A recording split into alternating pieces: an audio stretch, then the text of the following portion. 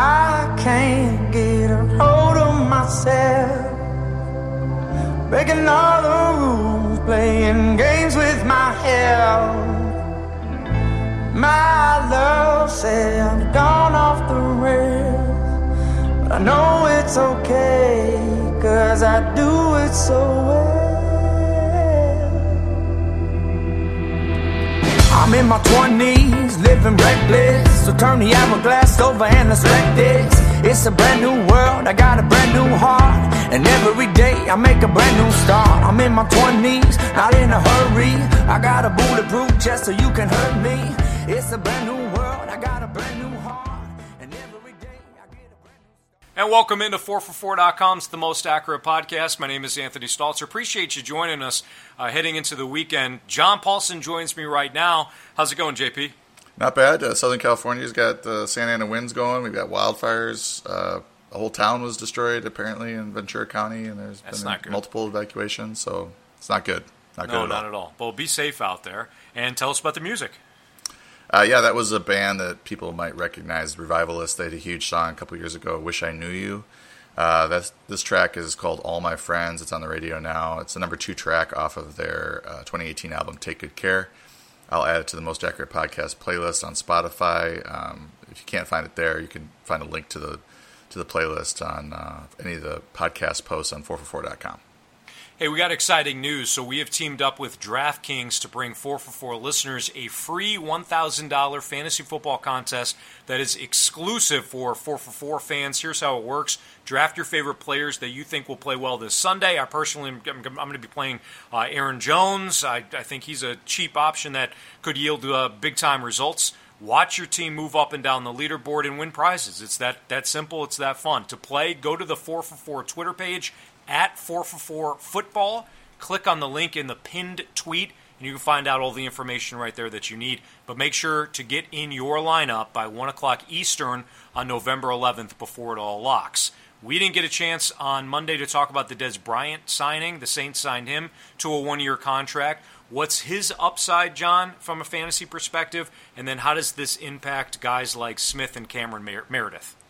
Well, Meredith went on IR with the knee injury, so he's been struggling with that all year, and his snaps have dwindled. He did play at a peak of 46% of the snaps in weeks 3 and week 5, and he had a 1 for 11 and a touchdown in week 3 against your Falcons, and 5 for 71 and 5 targets against Washington in week 5. That came off the bye, and then played 3 straight games where he wasn't targeted at all, and was playing 17 to 25% of the snaps, and then ended up on an injured reserve.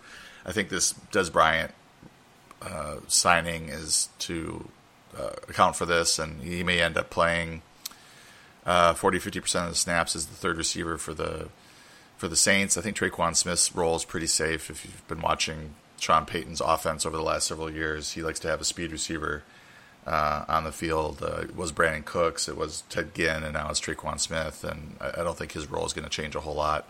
I think Bryant steps in as the third receiver. I don't know if this is going to be a big fantasy role for him. He may catch some touchdowns because he's a pretty good red zone target for Drew Brees there, though. Shifting into the injuries for Week 10, Leonard Fournette is practicing in full for Week 10 against the Colts. How concerned are you that he's going to be eased back in with that hamstring injury? A little bit concerned. I have him ranked as I guess it's a low-end RB2 right now. Normally I would probably have him in that RB1, RB2 cusp there at the 12-13 ranking. So I'm a little bit concerned because they did sign, or they traded for Carlos Hyde. They also have TJ Yeldon there, so they don't really have to give Fournette a huge workload in his first game back. It's not a bad matchup against the Colts, but the Colts defense is a little bit better this year than it had been in years past. By the way, if you're looking for a fantasy defense, pick up the Colts. They've got several great matchups right in a row. Just thought of that.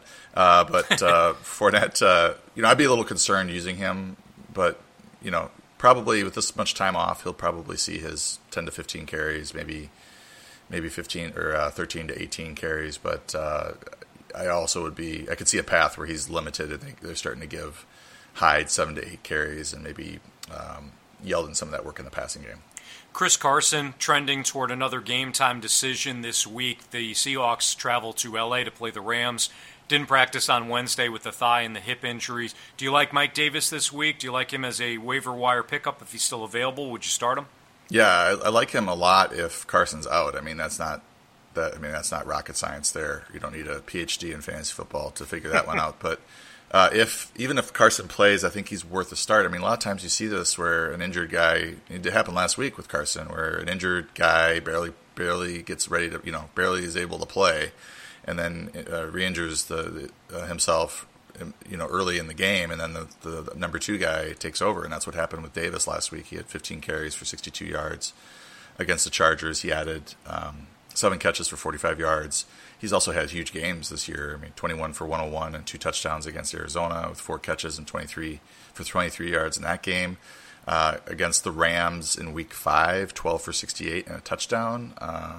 He scored 15.5 PPR points in that game. So I think the Seahawks realize that their best bet, the best chance to win this game is to run the ball, keep that Rams offense off the field, and whoever they have at running back is likely to see quite a few touches. And right now it looks like it's going to be Davis, but we'll see if Carson can get healthy. Sony Michel was limited on Thursday, but he's trending toward returning this weekend as the Patriots get ready to play the Titans in Nashville. Is he a fringe RB2 if he does play? Yeah, I have him at 28, I think. He might move into the low 20s, depending on if he can get a full practice in. I'm a little worried about him in this game because since Cordell Patterson has done well in his stead, they may not bring him Michel back and give him his 18 to 25 carries that he was seeing weeks 4 through 6 if he's got sort of a banged-up knee. Now, remember his knee injury, we thought it was really serious, and there was a chance that he tore his ACL, but I think he just has a sprained MCL and is trying to play through it now after a couple weeks off. The Jets' wide receiver spot is complicated as usual here. Robby Anderson remains sidelined at practice on Thursday. He's dealing with an ankle injury. He also sat out Wednesday and Thursday last week before being limited on Friday and then playing on Sunday. Quincy Enunwa is also dealing with an ankle injury. He remains sidelined on Thursday. There's some doubt that he's going to play. And oh, by the way, Todd Bowles confirmed that while Sam Darnold won't start against the Bills, he could be active as Josh McCown's backup. So not only are you dealing with the wide receiver position, John, you also have to factor in the quarterback situation for the Jets this week. Yeah, and I would go back to last year where Robby Anderson really thrived with Josh McCown at quarterback. It was I think he posted wide receiver 2 numbers for the year with McCown at quarterback. He averaged 4 catches for 65 yards, 0.54 touchdowns on 7.1 targets from McCown last year. Now, there's a couple issues heading into this game. The Bills are good against the opposing passing games. They do a good job shutting down quarterbacks and receivers, so there's a little bit of concern there. And then, Enunwa being back in the offense changes the dynamic for McCown. Enunwa was out last year, so we don't know what McCown, how much he'll target Anderson with Enunwa, Curse, and everybody healthy or semi-healthy there. But I think in a short week where there's multiple teams on bye, that Anderson is like a big play guy who could get you 0, but he could also get you 20 points if he catches a long pass or 2. Doug Baldwin did not practice on Wednesday due to the groin injury, but he was on injury reports last week as well and wound up playing 89% of the Seahawks offensive snaps. Do you feel as though that he will play on Sunday? And then how do you like the matchup with the Rams? Yeah, this one really scares me because he had the knee injury. Now he's got a groin injury. The knee's probably not 100% either. If you look at his matchups or the receivers for the Seahawks, their individual matchups with cornerbacks, for the Rams, Baldwin has by far the toughest matchup. Nickel Robbie Coleman has played the best of the backs. So there, I would be more inclined to play Tyler Lockett against his secondary. So this is certainly a concern. Then you look at what Baldwin has done against the Rams in his last 3 matchups. He had 1 catch for 1 yard, 1 for 6, and then 4 for 37 going back to last year. So the Rams clearly want to take him away, or they have had success taking him away. So, maybe this is a bounce back game for him and he ends up with 2 touchdowns, but, all the signs right now are pointing to a quiet game for Baldwin. Allen Robinson declared himself 100% healthy. He's going to play on Sunday. He hasn't made a huge impact for the Bears, but he continues to see targets when he is healthy. Is he a wide receiver 3? I have him ranked right now as a wide receiver 4. I would be a little bit concerned about this. This game. He's probably going to get Darius Slay's shadow coverage or a lot of coverage from him. It's his first game back after a 2-game layoff. His last game, he had, 1 catch against the Patriots for 4 yards on 5 targets. He has been involved. 7 targets, 14 targets, 7, 4, and then 6 in the previous 5 games. He caught 2 touchdowns, 1 in week 4 and 1 in week 6. So he has been involved. I wouldn't feel real confident starting him in this particular matchup due to the cornerback matchup and coming off of the groin injury. But it does sound like he's healthy, so if you're in dire straits, you could throw him out there. John Ross was a big pickup this week with A.J. Green out. Ross was dealing with a groin injury, but he's practicing in full for Week 10. Looks like he will play when Cincinnati takes on the New Orleans Saints. This is kind of another situation where, all right, is Ross a wide receiver 3? Any concerns there? Well, certainly concerns given his lack of performance so far. One catch in the first 2 games, each of the first 2 games for 3 yards and touchdown in week 1, 1 catch for 8 yards against Baltimore in week 2, 3 for 16 in week 3. Against Atlanta, though, 2 for 52 and a touchdown on 2 targets. This is kind of a dart throw. Like, all right, I don't have anybody to start. Ross is on the waiver wire. AJ Green is out. It's a great matchup against the Saints. He's practicing fully.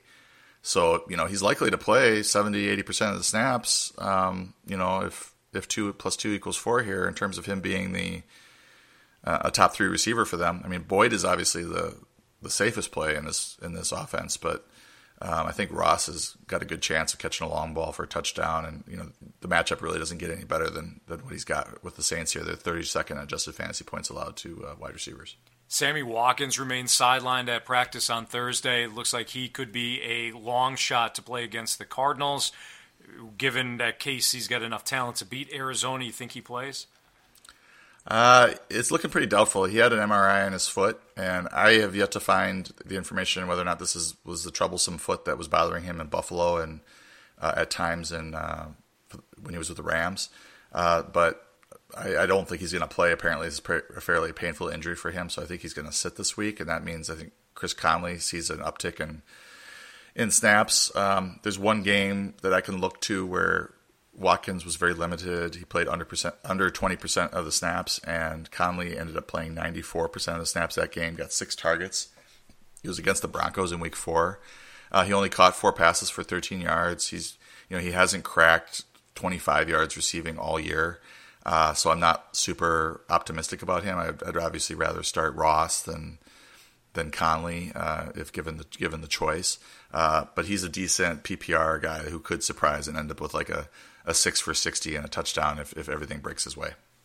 Packers coach Mike McCarthy, one of John Paulson's favorites just anywhere in any walk of life, said that Randall Cobb was limited on Thursday because of the same hamstring, which has been bothering him since week 3. He was downgraded to limited on Thursday after getting in a full practice on Wednesday. Looks like Cobb is going to be legitimately questionable for when the Packers line up against the Dolphins on Sunday.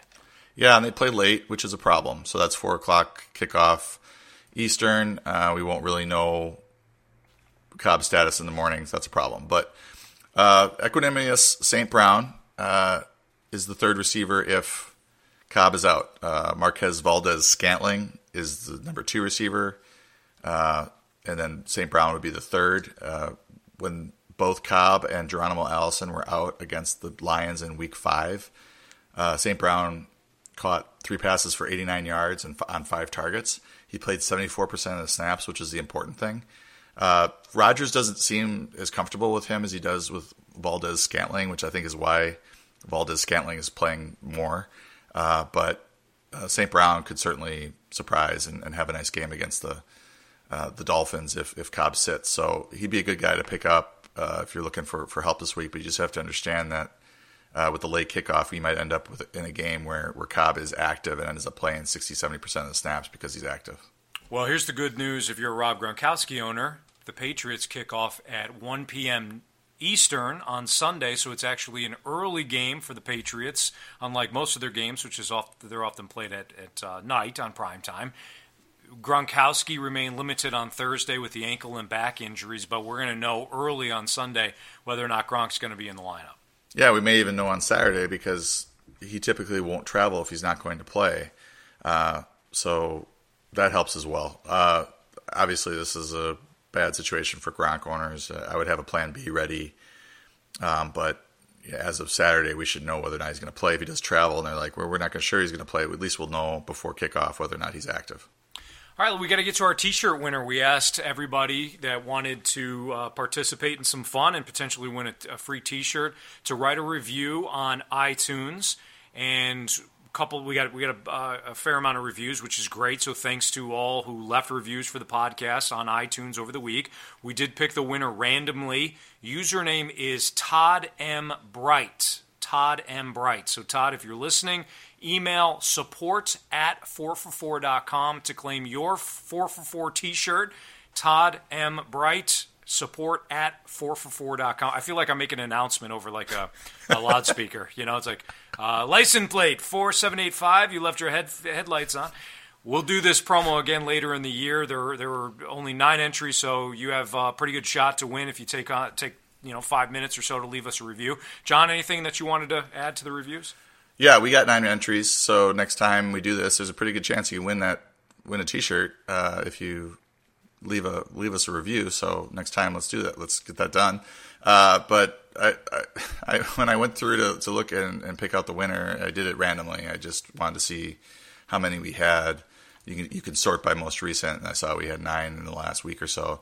But you can also sort by most critical, which is oh no, which is kind of dangerous. So I just wanted to take a moment. One I saw, it wasn't really critical, but they wanted me to explain adjusted fantasy points allowed to a position, and I realized I hadn't done that in a while. Basically, it's like fantasy points allowed to a position that most sites will offer, raw FPA. But what we do at 4for4, and I built this I designed it, and Josh Moore built this in the back end of the website in order to calculate this each week. But we look at the strength of schedule for each defense, and let's say they face a murderer's row of wide receivers, and they happen to give up a lot of fantasy points. We adjust their fantasy points allowed by their strength of schedule to get us a cleaner look at their fantasy points allowed. So if a defense faces Michael Thomas and Antonio Brown and AJ Green and Keenan Allen in consecutive weeks, their strength of schedule will be adjusted for that, and it's done with math, which is great, as opposed to just let's knock this down 10% or something.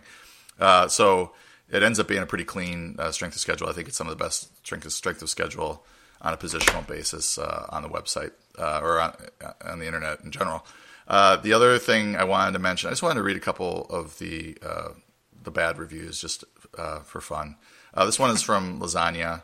As great as John Paulson is at accuracy, he's just as bad at delivering a decent podcast. Each podcast is pretty short, and it feels like there's at least 5 minutes of admin stuff. They don't mention a lot of players that you would want more info on.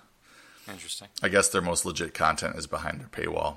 It's a great podcast to play right before bed if you have a hard time falling asleep. That was a 2-star review from Lasagna. Thank you, Lasagna, for taking the time to leave that review. That was from a while ago. The other one is this is from Farfignugan.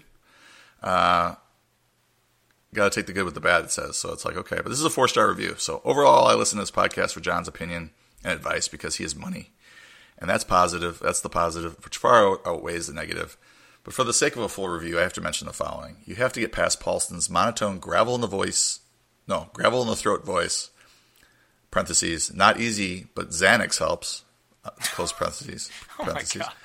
And the hosts persistent, they don't even call you by name, Anthony. The hosts persistent mispronunciation of Calvin Benjamin, parentheses, Calvin Benjamin. Yeah, I don't get it either, close parentheses. There's also the ironic, parentheses, but not on purpose, close parentheses, way he introduces the podcast as the most accurate, a.k.a. dash RIT podcast. I've heard this one before. Maybe it's the same person. I must just, it just must be part of my dialect. I say the most accurate, but I mean, I guess I'm going to have to just say the most accurate. But it's just one of those words that comes out that way. Accurate. So I say it fast. I apologize. But it's part of the dialect. But I've heard that one before because somebody's blasted me again. Maybe it's the same person. Somebody's blasted me on Twitter about that. But yeah, well, it's from 2017, so maybe I mentioned this review to you a while back. So anyway, I thought that would be pretty fun to read a couple of those reviews, those critical reviews. I don't do. So I'm. What's with the Benjamin one? You say Calvin Benjamin, I guess, is what he's upset about. Okay. I think maybe he's just upset that you don't have exactly the same way of speaking English as maybe he does. Right. I mean, hey, it's part of it. I'd be lying if I said that I didn't listen to podcasts, or radio shows where it drives me crazy that a host does certain things. We all have certain, kind of crutch words that we go to. It's just part of it. So, but I appreciate the reviews nonetheless. So that is fun. It's kind of like reading mean tweets, basically. Yeah. Okay, let's move on with the most accurate podcast. And hey, the good news is Benjamin is completely irrelevant from fantasy perspectives now. Yeah, we don't need to talk about him. That's good. Yeah, unless that's one of the players that the previous guy that was complaining about you, he wanted to hear more Kelvin Benjamin. But yeah, let's talk about Thursday Night Football. This was anybody since I'm issuing apologies. If you followed my Carolina plus 3.5 pick, I apologize there. I hope to get you some winners on Sunday. It's been a really good year from that standpoint, but that was awful last night. If you took my advice from a betting standpoint, as the Steelers waxed Carolina 52-21. Big Ben, 5 touchdowns, no picks, 328. Cam Newton, only 193 for 2 touchdowns and a pick, and a really bad pick at the start because it went for 6. He was harassed by Pittsburgh's defensive line all night long. James Conner, 65 yards on 13 carries and a touchdown. McCaffrey had a nice game, 77 yards rushing, as well as 5 catches, 61 yards, and he had 3 total touchdowns. And then Antonio Brown, 6 catches on 6 targets, 96 yards and a touchdown. What did you glean from the Sunday night game? Well, this is kind of shows what the passing game for the Panthers, their floor. If Newton is not throwing for more than 200 yards, or if he's throwing to McCaffrey and he's getting touchdowns. I mean, you just look at Greg Olsen, 4 for 40 on 6 targets. Devin Funchess, 3 for 32 on 5 targets. DJ Moore, 4 for 20 on 5 targets. None of these are really useful fantasy lines. I guess the Olsen line is okay, but just a disappointing outing for the Panthers offense, especially since they fell behind. We're trailing the entire game. They ended up only running 29 plus 22 plays, so it's 51 total plays. So not great, Bob. So disappointing outing for the Panthers, other than Christian McCaffrey, who just absolutely tore it up, and he had a huge game, I believe, last week as well. So he's really on fire right now. For the Pittsburgh Steelers, great game, obviously. Looking at them, Vance McDonald ended up with a nice fantasy line. I had him ranked fairly high, 4 for 44, and a touchdown. I think somebody will tweet at us that Vance McDonald is the 4 for 4 player of the week because he caught 4 passes for 44 yards. Nice. We'll see if that happens. One thing I want to mention here is that Le'Veon Bell is flirting with coming back to the Steelers. Apparently he's got a report by next Tuesday in order to be able to play the remainder of the year. A lot of people have been asking, what does that mean for James Conner? It sounds like the Steelers want Bell back as Conner insurance at this point. I mean, Conner's played really well. I think Bell comes back and maybe they form a committee, and I mean that's going to infringe on Conner's RB1 status. But it doesn't sound like they're going to welcome Bell back and just hand him the 20 to 25 touches that he was seeing per game last year. So do with that you will, and I think Conner still retains a lot of value if Bell comes back. Let's do some sneaky starts. We'll start off with a couple of quarterbacks you like, and ironically, I've got both of these QBs on my roster, John, in our league. Which two do you like? Yeah, there's actually quite a few quarterbacks in that QB mid to low QB2 rankings where they've got, their production's been spotty, but they've got great matchups. Baker Mayfield against Atlanta. Andy Dalton against the Saints. They're 32nd in adjusted fantasy points allowed to quarterbacks. A little bit worried about the loss of A.J. Green, but I pulled up some splits, and in the 6 games that A.J. Green missed since 2016, Dalton's fantasy numbers haven't dropped a lot. His interceptions are way down. His touchdowns are down, but his interceptions are way down as well. He also runs the ball a little bit more, and his yards per attempt stays pretty steady. So I still think he's a pretty good play against the Saints, and this is a game where the Bengals are going to have to throw the ball more than they probably would like to. Alex Smith against the Bucks, 31st in adjusted fantasy points allowed to quarterbacks. He hasn't been as good as he was last year when he was number 3 fantasy quarterback, but he's had a couple decent games this year. This is a good spot for him. Marcus Mariota against the Patriots, 25th in adjusted fantasy points allowed to quarterbacks. And then Blake Bortles, 28th in adjusted fantasy points allowed to quarterbacks at the Colts. If you're willing to take on the chance that he gets benched in any given game, if he starts with 2 or 3 interceptions in the first quarter, that's always a possibility for Blake Bortles. And by the way, if anybody's wondering why the hell I have both Dalton and Alex Smith on my roster, it's because I had Jimmy Garoppolo go down. I just thought about that. Like, oh, yeah, handing out some fantasy advice, huh? Yeah, nice quarterbacks. Jimmy G's, we have a keeper league, and Jimmy G was my quarterback. So just throwing it out there. Which running backs do you like this week? Well, we talked about Aaron Jones a little bit earlier. I think he's this breakout game for him against the Dolphins. Mike Davis, we talked about him. So how about Duke Johnson? He had a nice game last week, 9 catches for 78 yards and 2 touchdowns. And what I noticed with that is that they were designing those plays for him. It wasn't just, oh, he's a dump off and here, go run for a touchdown. They were looking at him as a first or second option on some of those plays. So I think this is a change with the offensive coordinator there. We're not going to get the same sort of output. We're not going to get, I don't think, 78 yards and 2 touchdowns, but against the Falcons, 24th in adjusted fantasy points allowed to running backs. This is a game where the Falcons could jump out to a lead on the Browns, and they're going to have to throw the ball a little bit more than they would like to. I think he's going to get 4 to 6 catches pretty easily. The other player that's kind of jumping out to me in the RB3 ranks is Alfred Morris. Matt Breida should be getting close to healthy. He's still the best play in San Francisco when he's playing. But with Raheem Mostert out for the year, Morris now should be pretty much locked into that RB2 role to where he's getting that 8 to 12 carries per game. And then again, if Breida gets injured, like he's gotten injured 3 or 4 times this season, then all of a sudden Morris might be a 15, 16 carry type player against a Giants defense that's 23rd in adjusted fantasy points allowed to running backs. All right, there's your quarterbacks and running backs. What do you got for us from a wide receiver standpoint? Well, I wanted to mention Marquez Valdez-Scantling again. I think for the rest of the season, you're looking at him as a wide receiver 3 with wide receiver 2 upside. I have him ranked as a wide receiver 2 this week in a nice matchup against the Dolphins with, obviously, Geronimo Allison's out. Cobb is banged up.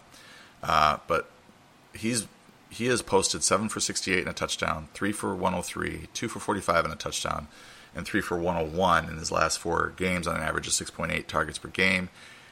He basically took over the Geronimo Allison role after Allison got injured. And if you look at what Allison did the first 4 games, 5 for 56 and a touchdown, 6 for 64, 2 for 76 and a touchdown, and 6 for 80 on 7.3 targets per game.